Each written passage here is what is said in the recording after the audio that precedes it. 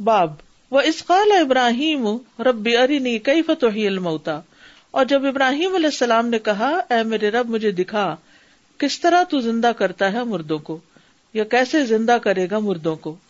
حدثنا احمد بن ابی صالح حدثنا ابن وهب اخبرنی یونس عن ابن شہاب عن ابی سلمۃ وسعید عن ابی ہریرہ رضی اللہ تعالی عنہ قال، ابو ہریرہ رضی اللہ عنہ کہتے ہیں قال رسول اللہ صلی اللہ علیہ وسلم، رسول اللہ صلی اللہ علیہ وسلم نے فرمایا نحن احق بالشک من ابراہیم، ہم زیادہ حقدار ہیں شک کرنے کے ابراہیم علیہ السلام سے۔ اذ قال رب ارنی کیف تحیی الموتى، جب انہوں نے کہا کہ اے میرے رب دکھا مجھے کہ تو کس طرح زندہ کرتا ہے مردوں کو۔ قال اولم تؤمن، اللہ تعالیٰ نے فرمایا کیا تم ایمان نہیں رکھتے؟ قال بلا، کہا کیوں نہیں؟ ولکن لیطمئن قلبی، لیکن تاکہ میرا دل مطمئن ہو جائے۔ تو اس میں آپ دیکھیے کہ یہ حدیث جو ہے ولکن لیطمئن قلبی، اس میں اوپر جو نبی صلی اللہ علیہ وسلم نے فرمایا نا نحن احق بالشک من ابراہیم، ہم ابراہیم علیہ السلام سے زیادہ حقدار ہیں شک کرنے کے، تو یہ دراصل آپ نے تواضع اختیار کرتے ہوئے کہا تھا۔ یعنی اگر ابراہیم علیہ السلام جیسے انسان کو شک ہو گیا جنہوں نے توحید کی خاطر آگ میں جانا گوارا کر لیا تھا، یعنی وہ ہم سے زیادہ بہتر ہیں، تو ہمارے دل میں بھی شک آ سکتا ہے۔ اس کا یہ مطلب نہیں کہ آپ کے دل میں کوئی شک تھا، اس کا مطلب یہ ہے کہ آپ صلی اللہ علیہ وسلم ابراہیم علیہ السلام کے اس عمل کو برا نہیں سمجھ رہے کہ انہوں نے ایسا سوال کیوں کیا تھا، کیونکہ حضرت یونس علیہ السلام کو جب مچھلی کے پیٹ میں جانا پڑا اور وہ سارا واقعہ پیش آیا تو لوگوں کے دل میں یہ خیال ہے کہ اچھا یونس علیہ السلام سے یہ خطا ہوئی تھی، تو آپ نے فرمایا مجھے یونس بن متہ پر فضیلت نہ دو۔ آپ صلی اللہ علیہ وسلم نے یہاں یونس علیہ السلام کی تعریف کی اور کہا کہ مجھے ان سے زیادہ اچھا مت سمجھو۔ یہ دراصل کیوں کہا؟ آپ کی انکساری کی دلیل ہے، عاجزی کی دلیل ہے۔ اور ابراہیم علیہ السلام نے ایسا کیوں کہا؟ یقین بڑھانے کے لیے۔ یقین کی دو قسمیں ہوتی ہیں، نمبر ایک کانوں سے سن کے یقین کرنا، اور نمبر دو آنکھوں سے دیکھ کر یقین کرنا۔ ٹھیک ہے، کانوں سے سن کے آنکھوں سے دیکھ کر۔ سنی ہوئی بات پر بھی انسان یقین کرتا ہے، لیکن جو یقین دیکھ کر آتا ہے وہ صرف سننے سے نہیں آتا، یہ قدرتی بات ہے۔ ابراہیم علیہ السلام کو یقین تھا کس بات پر؟ کہ اللہ مردوں کو زندہ کرے گا، کوئی شک نہیں تھا انہیں، لیکن وہ دیکھنا چاہتے تھے، مشاہدہ کرنا چاہتے تھے۔ ٹھیک ہے، عربی میں ایک محاورہ لیس الخبر کالمعاینہ، لیس الخبر کالمعاینہ، خبر یعنی سنی ہوئی بات معائنے کی طرح نہیں ہوتی کہ جس کو انسان اپنی آنکھوں سے دیکھتا ہے۔ موسیٰ علیہ السلام کو اللہ سبحانہ وتعالیٰ نے خبر دے دی تھی کہ ان کی قوم ان کے پیچھے سے بہک گئی ہے، بچڑے کی عبادت کرنے لگ گئی، تو اس وقت ان کو اتنا غصہ نہیں آیا، لیکن جس وقت انہوں نے اپنی آنکھوں سے دیکھا تو تختیاں اٹھا پھینکی، حالانکہ تختیوں کا تو کچھ قصور نہیں تھا۔ جیسے ہیومن نیچر ہے نا کہ بعض اوقات ہمارے ری ایکشن ایسے ہی ہوتے ہیں۔ تو یہ کیوں ہوا؟ یعنی کوئی آپ کو بتاتا ہے آپ کا بچہ یہ کر رہا ہے وہ کر رہا ہے تو آپ کو غصہ آتا ہے، مگر اتنا نہیں جتنا آپ اپنی آنکھوں سے دیکھیں اور پھر اس کو پکڑیں، جس کہتے ہیں رنگے ہاتھوں پکڑنا۔ تو اس وقت ہو سکتا ہے کہ آپ چھوڑیں بھی نہ۔ ٹھیک ہے، تو پیغمبروں کا جو ایمان ہوتا ہے، جو یقین ہوتا ہے، وہ سب سے اعلیٰ درجے کا ہوتا ہے، اس میں دونوں چیزیں شامل ہوتی ہیں، سنی ہوئی خبر بھی اور دیکھی ہوئی بھی۔ نبی صلی اللہ علیہ وسلم کو معراج پر کیوں لے جایا گیا تھا؟ کیا آپ کو یقین نہیں تھا؟ آپ کو کیوں سیر کرائے گی؟ سب کچھ دکھایا گیا تاکہ آپ کے یقین میں اور اضافہ ہو، پکا یقین ہو جائے، 100% ہو جائے۔ یقین پہلے بھی تھا لیکن آنکھوں دیکھا یقین ہی کچھ اور ہو جاتا ہے، اعلیٰ درجے کا یقین کہہ لیجئے۔ تو ابراہیم علیہ السلام کو شک نہیں تھا، صرف وہ یقین کی انتہا کو پہنچنا چاہتے تھے۔ اب اس کی ایک چھوٹی سی مثال ہے کہ مثلاً یہ جتنی حدیثیں اس وقت آپ پڑھ رہے ہیں یا یہ آیتیں جو پڑھ رہے ہیں، یہ آپ نے تفسیر میں سن رکھی اور مجھ پر اعتبار کر لیا تھا جب آپ نے پڑھی تھی یا جو بھی آپ کو پڑھاتا ہے یہاں ایسا ہی ہوگا, اور پھر آپ نے ان کو اپنے نوٹس میں بھی لکھ لیا, اور پھر آپ نے ان کو یاد بھی کیا, اور پھر امتحان میں بھی لکھا اور اس پہ آپ کو پاس بھی کر دیا گیا. تو یہ ساری باتیں تو آپ کو پتا ہیں, لیکن اس وقت جب آپ بخاری میں ان کو پڑھ رہے ہیں اپنی آنکھوں سے کہ ہاں اس سند پوری کے ساتھ یہ بات اسی طرح بیان کی گئی ہے, تو پھر یقین میں اور اضافہ ہوتا ہے. پھر جب کوئی ایسی کسی بات کو چیلنج کرتا ہے, چاہے آپ جواب دیں یا نہ دیں, لیکن آپ کے اپنے اندر ایک یقین ہوتا ہے کہ یہ بات تو میں نے خود پڑھی ہے. ایک ہوتا ہے کہ سنی ہے یا پڑھی ہے, تو وہ کہتے ہیں نا میں نے پڑھی ہے, تو وہ بڑی درجے کی بات ہوتی ہے, پڑھی ہے. تو اس لیے پڑھنے کی عادت ڈالیے. یہ جو میں کہتی ہوں نا کتاب کی طرف دیکھیں, ٹیکسٹ کو دیکھیں, تو اسی لیے کہتی ہوں کہ اس سے علم پکا ہوتا ہے. صرف سننے سے بھی بات تو سمجھ آ جاتی ہے, لیکن سن کر پڑھ کر ڈبل فائدہ ہوتا ہے. جن سائنس سبجیکٹس میں پہلے آپ تھیوری پڑھتے ہیں پھر پریکٹیکل کرتے ہیں تو ایک دم فاصلے کم ہو جاتے ہیں. وہ تھیوری اتنی لمبی ہوتی ہے اور جب پریکٹیکل کرتے ہیں 2 منٹ کی بات ہوتی ہے, وہ کچھ سے کچھ ہو جاتا ہے. جی السلام علیکم ورحمۃ اللہ وبرکاتہ. Ustad, what you're saying is so true. Just yesterday I was looking at my book, Tafsir, and I was just curious what's coming up next, book 7. So I was reading and I came, subhanAllah, different ahadith about tattoos, subhanAllah, about pictures, and so just made me say, I hope I'll be able to study this ahadith, Ustad, subhanAllah. انشاءاللہ.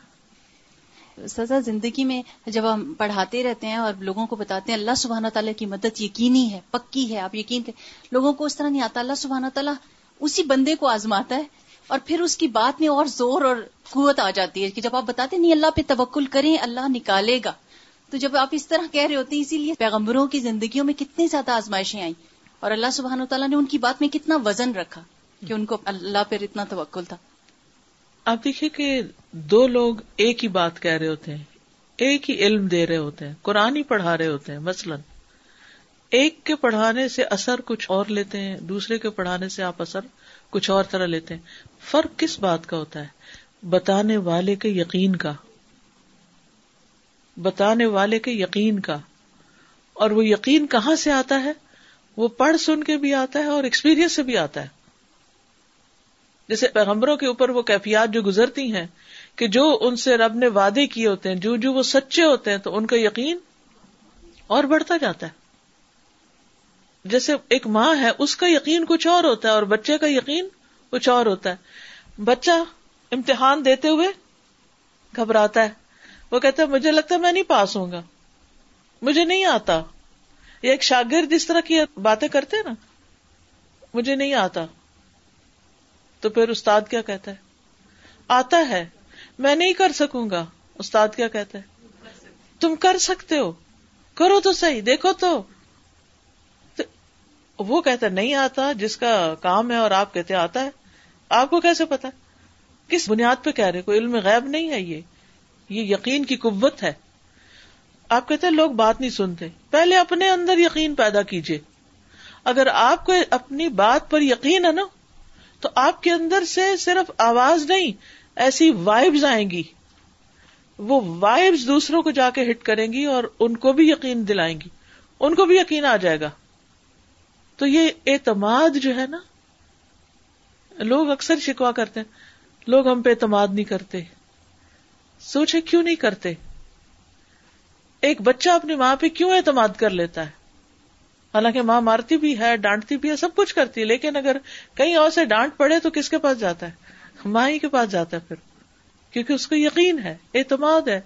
تو یہ جو یقین اور اعتماد کی قوت ہے, یہ زندگی میں بہت بڑا رول پلے کرتی. جن لوگوں کو قرآن پڑھتے ہوئے ایک ایمان نصیب ہوتا ہے, ایک یقین نصیب ہوتا ہے, وہ پڑھنے کے بعد بھی اس کو چھوڑتے نہیں. وہ سمجھتے ہیں کامیابی اسی میں کہ اسی کے ساتھ لگے رہو, اسی کی خدمت کرتے رہو, اسی کو پڑھو, اسی کو پڑھاؤ, اسی کے اوپر عمل کرو. کسی نہ کسی بہانے, کبھی ایک طرح سے, کبھی دوسری طرح سے, کبھی تیسری طرح سے وہ اس کے ساتھ جڑے رہتے ہیں, کیونکہ یقین ہے نا, یقین, اعتماد, توکل. تو اللہ پر ایمان جو ہے وہ معمولی چیز نہیں. اور پھر آخرت پر اور مردوں کے جی اٹھنے پر جب یہ یقین آ جائے تو پھر آپ دیکھیں ہمارے اعمال کیسے سیدھے ہو جائیں. کہ مرنا اور مرنے کے بعد دوبارہ اٹھنا ہے. باب قوله، اللہ تعالیٰ کا فرمان ہے، اس کا باب ہے ایود احدکم ان تکون له جنہ، کیا تم میں سے کوئی ایک چاہتا ہے کہ اس کا ایک باغ ہو. حدثنا ابراہیم اخبرنا ہشام عن ابن جریج سمعت عبد اللہ ابن ابی ملیکۃ یحدث عن ابن عباس قال، ابن عباس کہتے ہیں وسمعت اخاہ ابا بکر ابن ابی ملیکۃ یحدث عن عبید ابن عمیر قال عمر رضی اللہ تعالی عنہ یوما لاصحاب النبی صلی اللہ علیہ وسلم، عمر رضی اللہ عنہ نے ایک دن نبی صلی اللہ علیہ وسلم کے صحابہ سے کہا فیما ترون هذه الآیہ نزلت، تمہارا کیا خیال ہے کہ یہ آیت کس چیز کے بارے میں نازل ہوئی؟ کون سی آیت؟ ایود احدکم. حضرت عمر جو تھے نا، وہ اپنی مجلسوں میں قرآن سے متعلق اور علم سے متعلق سوال کیا کرتے تھے. اور یہ اپنی عادت بنا لیجئے کہ کوئی کھانا ہو، کوئی پارٹی ہو، کہیں گیدرنگ ہو، بچوں کے ساتھ بیٹھیں تو کوئی نہ کوئی چیز لے کے، کوئی نہ کوئی علمی نقطہ لے کے ان سے رائے لیں کہ اس کے بارے میں کیا سمجھتے تم، کیا مطلب ہے اس کا، کیا بات ہے. تو آپ دیکھیں گے کہ گفتگو بہت کنسٹرکٹیو ہوگی اور بہت آپ کو سیٹسفیکشن ہوگی. اور یہ بھی تربیت کا ایک انداز ہوتا ہے، کیونکہ اس میں صرف آپ ان کو کانٹینٹ نہیں دے رہے ہوتے، اس میں آپ ان کو غور و فکر کا طریقہ بھی سکھا رہے ہوتے ہیں، اس میں آپ ان کو فوکس کرنے کا طریقہ بھی سکھا رہے ہوتے ہیں، اس میں آپ ان کو دلیل پیش کرنے کا ڈھنگ بھی سکھا رہے ہوتے ہیں، اس میں آپ ان کو صبر و ضبط بھی سکھا رہے ہوتے ہیں، جذباتیت بھی چھڑا رہے ہوتے ہیں. اس میں آپ ان کو یہ بھی سکھا رہے ہوتے ہیں کہ بات کتنی لمبی کی جاتی ہے اور ٹو دا پوائنٹ بات کرنا کتنا ضروری ہوتا ہے اور مختصر بات کرنا کتنا اہم ہوتا ہے. یہ لائف سکلز ہیں جن کو سیکھنا بہت ضروری ہے اچھی زندگی گزارنے کے لیے، کیونکہ بعض اوقات ہم ٹو مچ خاموش ہو جاتے ہیں اور کبھی کبھی ہم بہت زیادہ باتیں کر جاتے ہیں. کوئی سوال کچھ کرتا ہے اور ہم نے اپنے ذہن میں جو سوچ رکھا ہوتا ہے ہم وہ جواب دے رہے ہوتے ہیں کیونکہ ہم اس سے کمفرٹیبل ہوتے ہیں، ہم اپنا دماغ استعمال نہیں کرنا چاہتے. یعنی اگر کوئی ہم سے پوچھے کہ قرآن مجید کی کوئی پسندیدہ آیت بتائیے تو ہم نے اب کبھی سوچا ہی نہیں ہوتا کیا پسندیدہ کیا نہیں، اور اس وقت دماغ میں حاضر کچھ نہیں ہوتا، لہٰذا ہم اور باتیں کر کے اس وقت کو گزار دیتے ہیں. حالانکہ اگر آپ کسی ایک آیت پر غور و فکر کریں اور اس کی گہرائی میں اترے تو کیا کیا موتی چن کے لائیں. لیکن ہم اپنی عقل سے کام نہیں لیتے، ہم دماغ کو تکلیف نہیں دینا چاہتے، ہم صرف دل بہلانے والی باتیں سننا بھی پسند کرتے ہیں اور پڑھنا بھی وہی اور کرنا بھی وہی چاہتے ہیں. ہم اس سے آگے تکلیف نہیں اٹھانا چاہتے، لیکن تکلیف اٹھا کر جو علم حاصل کیا جاتا ہے اور جو دیا جاتا ہے اس میں جو لذت ملتی ہے وہ پائیدار ہوتی ہے. عام طور پر آپ دیکھیں کہ ہم ان سپیکرز کو سن کے بہت خوش ہوتے ہیں جو ہمیں کبھی ہنساتے ہیں، کبھی رلاتے ہیں، کبھی کہیں کی بات کبھی کہیں کی بات، اور جب بات ختم ہوتی ہے تو اس کے بعد ہمیں بھی سب کچھ بھول چکا ہوتا ہے، وہ کیفیت ختم ہو چکی ہوتی. لیکن جب آپ خود ترجمہ پڑھتے ہیں اور یاد کرتے ہیں اور تکلیف اٹھاتے ہیں اور امتحان دیتے ہیں اور پھر گروپ میں سناتے ہیں، تکلیف پر تکلیف پر تکلیف، کوئی دل پسند مشغلے کی بات نہیں، لیکن اینڈ آف دا ڈے جب وہی آیت آپ کو امام کے پیچھے تراویح پڑھتے ہوئے سمجھ آتی ہے، اور جب آپ اپنی زندگی سے کہیں کنیکٹ کر سکتے ہیں، کسی مشکل وقت میں اچانک آپ کے دماغ میں وہ آیت آ جاتی ہے اور آپ کو اپنے ہی اندر اٹھنے والی الجھن یا سوال کا جواب ملتا ہے، تو وہ سکون اور وہ لذت کچھ اور ہی ہوتی ہے. اور یہ علم پھر آپ کا اپنا ہو چکا ہوتا ہے، آپ اس کو اون کر سکتے ہیں. ایک ہے ادھارا، جو وقتی طور پر کبھی کسی سے لے لیا، کبھی کسی سے، بات ختم، کام چل چلاؤ کیا. اور ایک ہے کہ آپ نے اس کو ایکوائر کر لیا. ایک ہے کرائے کے گھر میں رہنے کی بات اور ایک ہے اپنے گھر میں رہنے والی بات. تو اپنے گھر میں رہیے تو کیسا سکون اور اطمینان ہوگا کہ اپنا ہی گھر ہے نا. تو جو چیز آپ کانفیڈنس سے کہتے ہیں کہ مجھے آتی ہے اور درست طور پر آتی اور سمجھ میں آتی ہے، اس کی تو بات ہی کچھ اور ہے. لیکن یہ تکلیف کے بغیر نہیں آتی، یہ تکلیف کے بغیر نہیں آتی. علم کے لیے تکلیف اٹھانا سیکھیے. علم کے لیے تکلیف میں ایک لذت ہے، اس سے گھبرائیے نہیں، اس کا شکوہ نہ کیا کریں. شکووں سے نعمتیں چلی جاتی ہیں. جو لوگ ہر وقت روتے رہتے ہیں نا کہ بڑا مشکل ہے کورس، بڑا مشکل، پھر وہ اس کی لذت اور چاشنی نہیں پا سکیں گے. اور دیر پا خوشی نہیں حاصل کر پائیں گے. اگر ہو بھی تکلیف تب بھی کہا کیجئے الحمدللہ جو حاصل ہو رہا ہے اس کے مقابلے میں کچھ بھی تکلیف نہیں. تو یہاں پر وہ اپنے علمی مجالس میں حسب معمول پوچھتے ہیں. حضرت عمر کی اگر لائف ہسٹری آپ پڑھیں تو آپ کو اکثر وہ سوال کرتے ہوئے ملیں گے لوگوں سے, اور ایسا شخص سب کو بڑا چبھتا ہے کہ ہر وقت کچھ پوچھ رہا ہے اور ہر وقت ہمیں پریشان کیے ہوئے ہیں.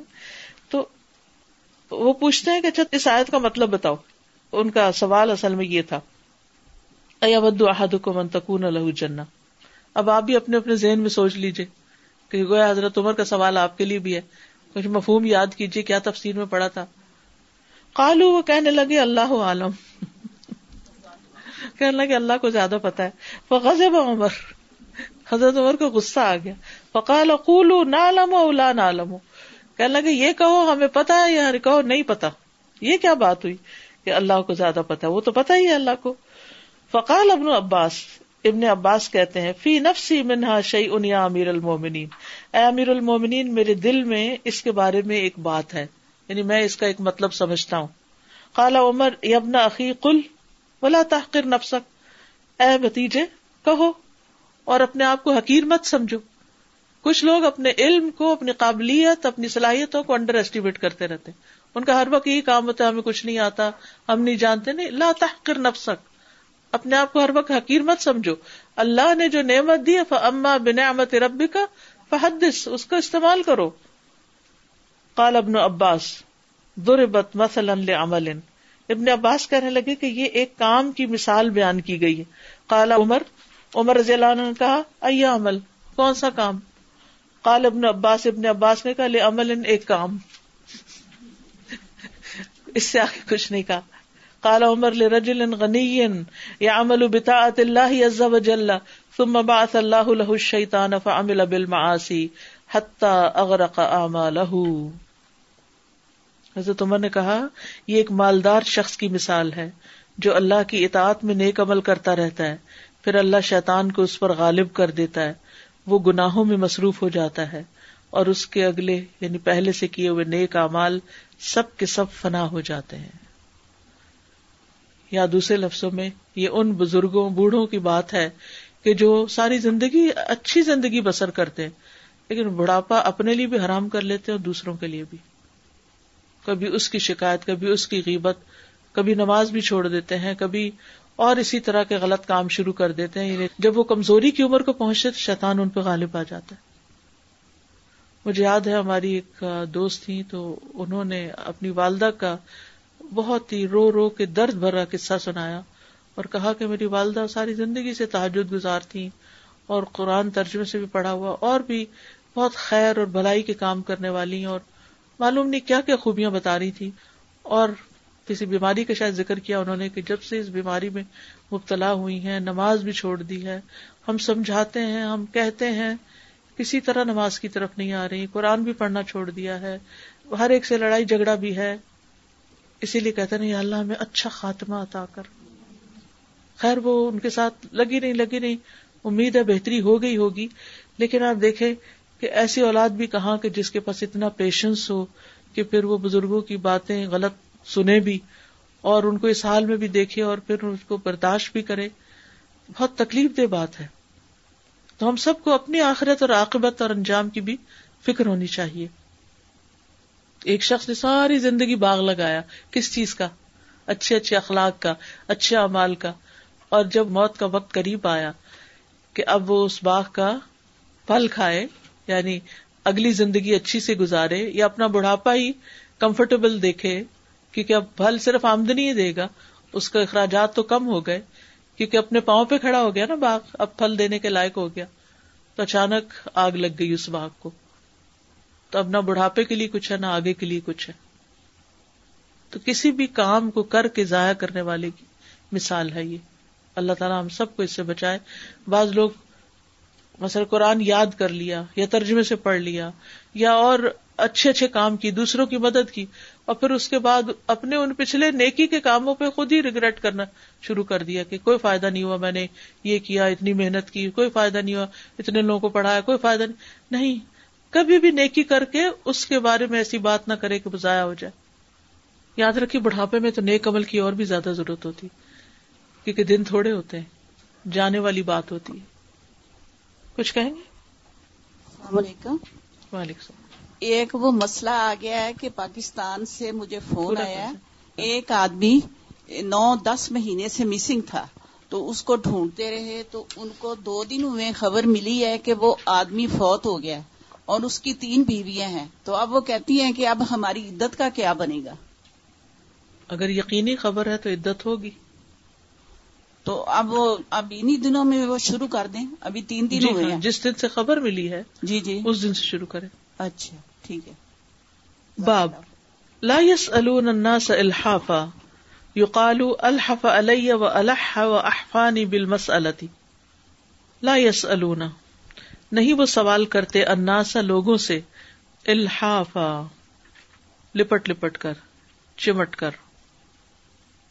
یقالو کہا جاتا ہے، الحف علی اس نے مجھ پر الحاح کیا یعنی مجھے اصرار کیا، وہ الح اور اصرار کیا، وہ احفانی بالمسلتی اور گڑ گڑا کر پیچھے لگ کے سوال کیا، یعنی لیچڑ پن جس کو کہتے ہیں. حدثنا ابن ابی مریم حدثنا محمد بن جعفر قال حدثني شريك بن ابي نمر ان عطاء بن يسار وعبد الرحمن بن ابي امرة الانصاري قال سمعنا ابا هريرة رضي الله عنه يقول، ابو ہریرہ رضی اللہ عنہ کہتے ہیں، قال النبی صلی اللہ علیہ وسلم، نبی صلی اللہ علیہ وسلم نے فرمایا، لیس المسکین الذی تردہ التمرۃ والتمرتان، مسکین وہ شخص نہیں ہوتا کہ جس کو لوٹا دیتی ہے 1 کھجور یا 2 کھجوریں، یعنی آپ اس کو دے دیں تو واپس چلا جائے. ولا اللقمۃ ولا اللقمتان، اور نہ 1 لقمہ یا 2 لقمے. انما المسکین، بے شک مسکین تو وہ ہوتا ہے، الذی یتعفف، جو پاکیزگی اختیار کرتا ہے، سوال سے بچتا ہے. اقرؤوا ان شئتم، چاہو تو یہ آیت پڑھ لو، یعنی قولہ تعالی، اللہ تعالیٰ کا فرمان، لا یسألون الناس الحافا، کہ وہ لوگوں سے پیچھے پڑ کے سوال نہیں کرتے، یعنی مخلوق سے سوال نہیں کرتے، اللہ سے مانگتے ہیں. تو مسکین کی ڈیفینیشن یہاں پتہ چلتی ہے. مسکین کی ڈیفینیشن کیا ہے؟ کہ وہ لوگوں سے پیچھے پڑ کے سوال نہیں کرتے. باب وَأَحَلَّ اللَّهُ الْبَيْعَ وَحَرَّمَ الرِّبَا الْمَسُّ الْجُنُونُ، باب اور اللہ نے حلال کیا تجارت کو اور حرام کر دیا ربا کو. المس، مس کا معنی ہے جنون.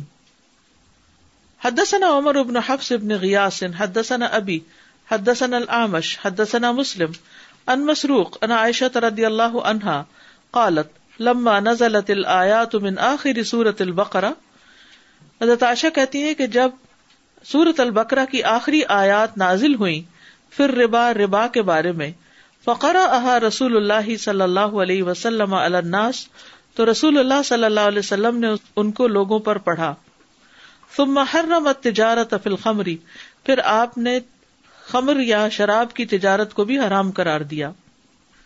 اگرچہ شراب کی حرمت پہلے نازل ہو چکی تھی، لیکن امکان یہ ہے کہ اس کی تجارت شاید حرام نہیں ہوئی تھی، تو اس موقع پر آپ نے شراب کی تجارت کی بھی ممانعت کر دی.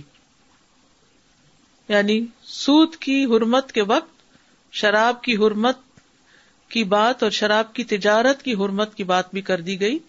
اور شاید آپ نے اس لیے بھی دہرایا ہو کہ کچھ لوگ ایسے ہوتے ہیں کہ جن کو یہ علم نہ ہو، یعنی آپ کے مجلس میں یا مجمع میں ایسے لوگ تھے کہ جن کو علم نہیں تھا کہ شراب حرام ہوئی یا نہیں، یا شراب کی تجارت حرام ہے یا نہیں، تو آپ نے اس موقع پر جب سود کی بات کی تو شراب کی بھی دوبارہ کی.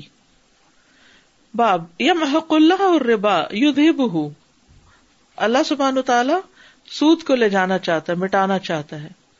یذہبہ، لے جانا چاہتا ہے اس کو. حدثنا بشر بن خالد اخبرنا محمد بن جعفر عن شعبۃ عن سلیمان سمعت ابا الضحى يحدث عن مسروق عن عائشة انها قالت، حضرت عائشہ کہتی ہیں، لما انزلت الآیات، جب نازل ہوئی آیات، الاواخر من سورۃ البقرہ، سورۃ البقرہ کے آخر کی، خرج رسول اللہ صلی اللہ علیہ وسلم، تو نبی صلی اللہ علیہ وسلم نکلے، فتلاہن فی المسجد، آپ نے ان کو مسجد میں تلاوت کیا، فحرم التجارۃ فی الخمر، پھر شراب کی تجارت کو بھی حرام کر دیا. باب فأذنوا بحرب من اللہ ورسولہ فاعلموا، باب ہے تو اعلان جنگ ہے اللہ اور اس کے رسول کی طرف سے تو جان لو. فأذنوا کا مطلب یہ ہے فاعلموا. حدثني محمد بن بشار حدثنا غندر حدثنا شعبہ عن منصور عن ابی الضحى عن مسروق عن عائشہ قالت لما انزلت الآیات من آخر سورۃ البقرہ، جب سورۃ البقرہ کی آخری آیات نازل ہوئیں، قرأہن النبی صلی اللہ علیہ وسلم فی المسجد، تو نبی صلی اللہ علیہ وسلم نے ان کو مسجد میں پڑھا. وحرم التجارۃ فی الخمر، اور خمر کی تجارت کو بھی حرام قرار دیا. وإن کان ذو عسرۃ فنظرۃ الی میسرہ، پھر دوسری آیت ہے کہ اگر ہو صاحب معاملہ تنگ دست، یعنی جس نے قرض لیا ہوا ہے، تو اس کو آسانی تک مہلت دی جائے، آیت آخر تک. وقال محمد بن یوسف عن سفیان عن منصور والآمش عن ابی الضحى عن مسروق عن عائشہ قالت لما انزلت الآیات من آخر سورۃ البقرہ قام رسول اللہ صلی اللہ علیہ وسلم. حضرت عائشہ کہتی ہے کہ جب سورۃ البقرہ کی آخری آیات نازل ہوئی تو رسول اللہ صلی اللہ علیہ وسلم کھڑے ہوئے. فقرأہن، پیچھے ہے طلاہن، یہاں ہے قرأہن، ان کو پڑھا. علینا، ہم پر. ثم حرم التجارۃ فی الخمر، پھر شراب کی تجارت بھی حرام کر دی. باب واتقوا یوما ترجعون فیہ الی اللہ، ڈرو اس دن سے جس میں تم لوٹائے جاؤ گے اللہ کی طرف، یعنی قیامت کے دن سے. حدثنا قبیصة بن عقبة حدثنا سفیان عن عاصم عن الشعبی عن ابن عباس رضی اللہ عنہما قال آخر آیت نزلت علی النبی صلی اللہ علیہ وسلم آیت الربا. ابن عباس کہتے ہیں کہ آخری آیت جو نبی صلی اللہ علیہ وسلم پر نازل ہوئی وہ سود کی آیت تھی. اس میں آپ دیکھیں کہ ایک سے زائد رائے ملتی ہے، کہیں ہے کہ واتقوا یومن والی آیت ہے، کہیں سود والی آیت ہے. تو بات یہ کہ صحابہ نے اپنے اپنے علم کے مطابق کہا، انہیں وہ آخری آیت وہی معلوم ہوگی نزول کے اعتبار سے جو انہوں نے ذکر کی، تو اس لیے اس میں علم کے زیادہ اور یا کم ہونے کا اختلاف ہے، کوئی کنٹرڈکشن نہیں ہے. باب وَإِن تُبْدُوا مَا فِي أَنفُسِكُمْ أَوْ تُخْفُوهُ الآیہ، اگر تم ظاہر کرو جو تمہارے دلوں میں ہے یا اس کو چھپاؤ، آیت کے آخر تک. حدثنا محمد حدثنا النفیلی حدثنا مسکین حدثنا شعبہ عن خالد الحذاء عن مروان الاصغر عن رجل من اصحاب النبی صلی اللہ علیہ وسلم وهو ابن عمر. ابن عمر کہتے ہیں انہا قد نسخت، کہ یہ آیت منسوخ ہو چکی ہے. وَإِن تُبْدُوا مَا فِي أَنفُسِكُمْ أَوْ تُخْفُوهُ. اصل میں یہ کہ یہ آیت بہت سخت تھی، صحابہ کے اوپر بہت بھاری گزری، بہت غمگین ہو گئے، کہنے لگے اللہ کے رسول ہم تباہ ہو گئے، ہمارے دل ہمارے خیالات ہمارے ہاتھ میں نہیں، اس میں جو جو خیالات آ جاتے ہیں، وسوسے آ جاتے ہیں، تو اس پر یہ آیت نازل ہوئی لا یکلف اللہ نفسا الا وسعها. تو لا یکلف اللہ نے اس آیت کو منسوخ کر دیا. باب آمن الرسول بما انزل الیہ من ربہ وقال ابن عباس اسرا عہدا. باب ہے آمن الرسول والی آیت کا کہ ایمان لائے رسول جو بھی نازل کیا گیا ان کی طرف، ان کے رب کی طرف سے. اور ابن عباس کہتے ہیں اسرن کا معنی ہے عہدن. ویقال غفرانک، اور کہا جاتا ہے غفرانک. غفرانک کا مطلب مغفرتک، فاغفر لنا، یا معنی ہے ہمیں بخش دے. حدثنی اسحاق بن منصور اخبرنا روح اخبرنا شعبہ عن خالد الحذاء عن مروان الاصغر عن رجل من اصحاب رسول اللہ صلی اللہ علیہ وسلم. نبی صلی اللہ علیہ وسلم کے ساتھیوں میں سے ایک صحابی نے کہا قال احسبہ ابن عمر، وہ کہتے ہیں کہ یہ ابن عمر تھے. ان تبدوا ما فی انفسکم او تخفوہ، اگر تم ظاہر کرو جو تمہارے دلوں میں ہے اس کو چھپاؤ. آیت کے آگے آتا ہے یحاسبکم بہ اللہ، اللہ تمہارا محاسبہ کرے گا. قال نسخت الآیۃ التی بعدہا، راوی کہتے ہیں کہ بعد کی آیت نے لا یکلف اللہ نفسا نے اس آیت کو منسوخ کر دیا ہے. تو اس کا مطلب کیا ہے؟ اس کا مطلب یہ ہے کہ اگر انسان کے دل میں کوئی وسوسہ آ جاتا ہے، کوئی برا خیال آ جاتا ہے، تو اس پر وہ پریشان نہ ہو، بلکہ کیا کرے؟ کسی سے ذکر نہ کرے، اللہ سے مدد مانگے تاکہ وہ برا خیال دل سے دور ہو جائے. تو جب تک انسان اس کو منہ سے نہیں بولتا اس کی پکڑ نہیں، دل میں آنے والے خیالات کی پکڑ نہیں جب تک انسان زبان سے بولے نہ یا پھر ایکشن نہ شروع کر دے اکارڈنگلی. بس یہیں تک آج کافی ہے. کچھ کہنا چاہیے، کوئی بات ہو تو آپ کہہ سکتے ہیں. جی استاذہ، یہ حدیث نمبر 63 میں میرا ایک کوشچن ہے. پہلے یہاں ہم ہوتے تھے تو کوئی پروفیشنل بیگنگ نہیں ہوتی تھی. اب یہاں پر بھی جب ہم ایگزٹ نکالتے ہیں تو وہاں پر دو ہم بتا سکتے ہیں انسان کو کہ وہ پروفیشنل بیگرز، تو کیا ان کو دینا چاہیے یا نہیں دینا چاہیے یا کیا کرنا چاہیے؟ اس طرح اسمائل دے دیا کریں، صرف اسمائل دینی تھی، کچھ اور نہیں دینا چاہتے کیونکہ یہاں گورنمنٹ دیتی ہے. جی ٹھیک ہے. وآخر دعوانا ان الحمد للہ رب العالمین. سبحانک اللہم وبحمدک اشہد ان لا الہ الا انت استغفرک واتوب الیک. السلام علیکم ورحمۃ اللہ وبرکاتہ. بسم اللہ الرحمن الرحیم. والعصر ان الانسان لفی خسر الا الذین آمنوا وعملوا الصالحات وتواصوا بالحق وتواصوا بالصبر. اللهم صل على محمد وعلى آل محمد كما صليت على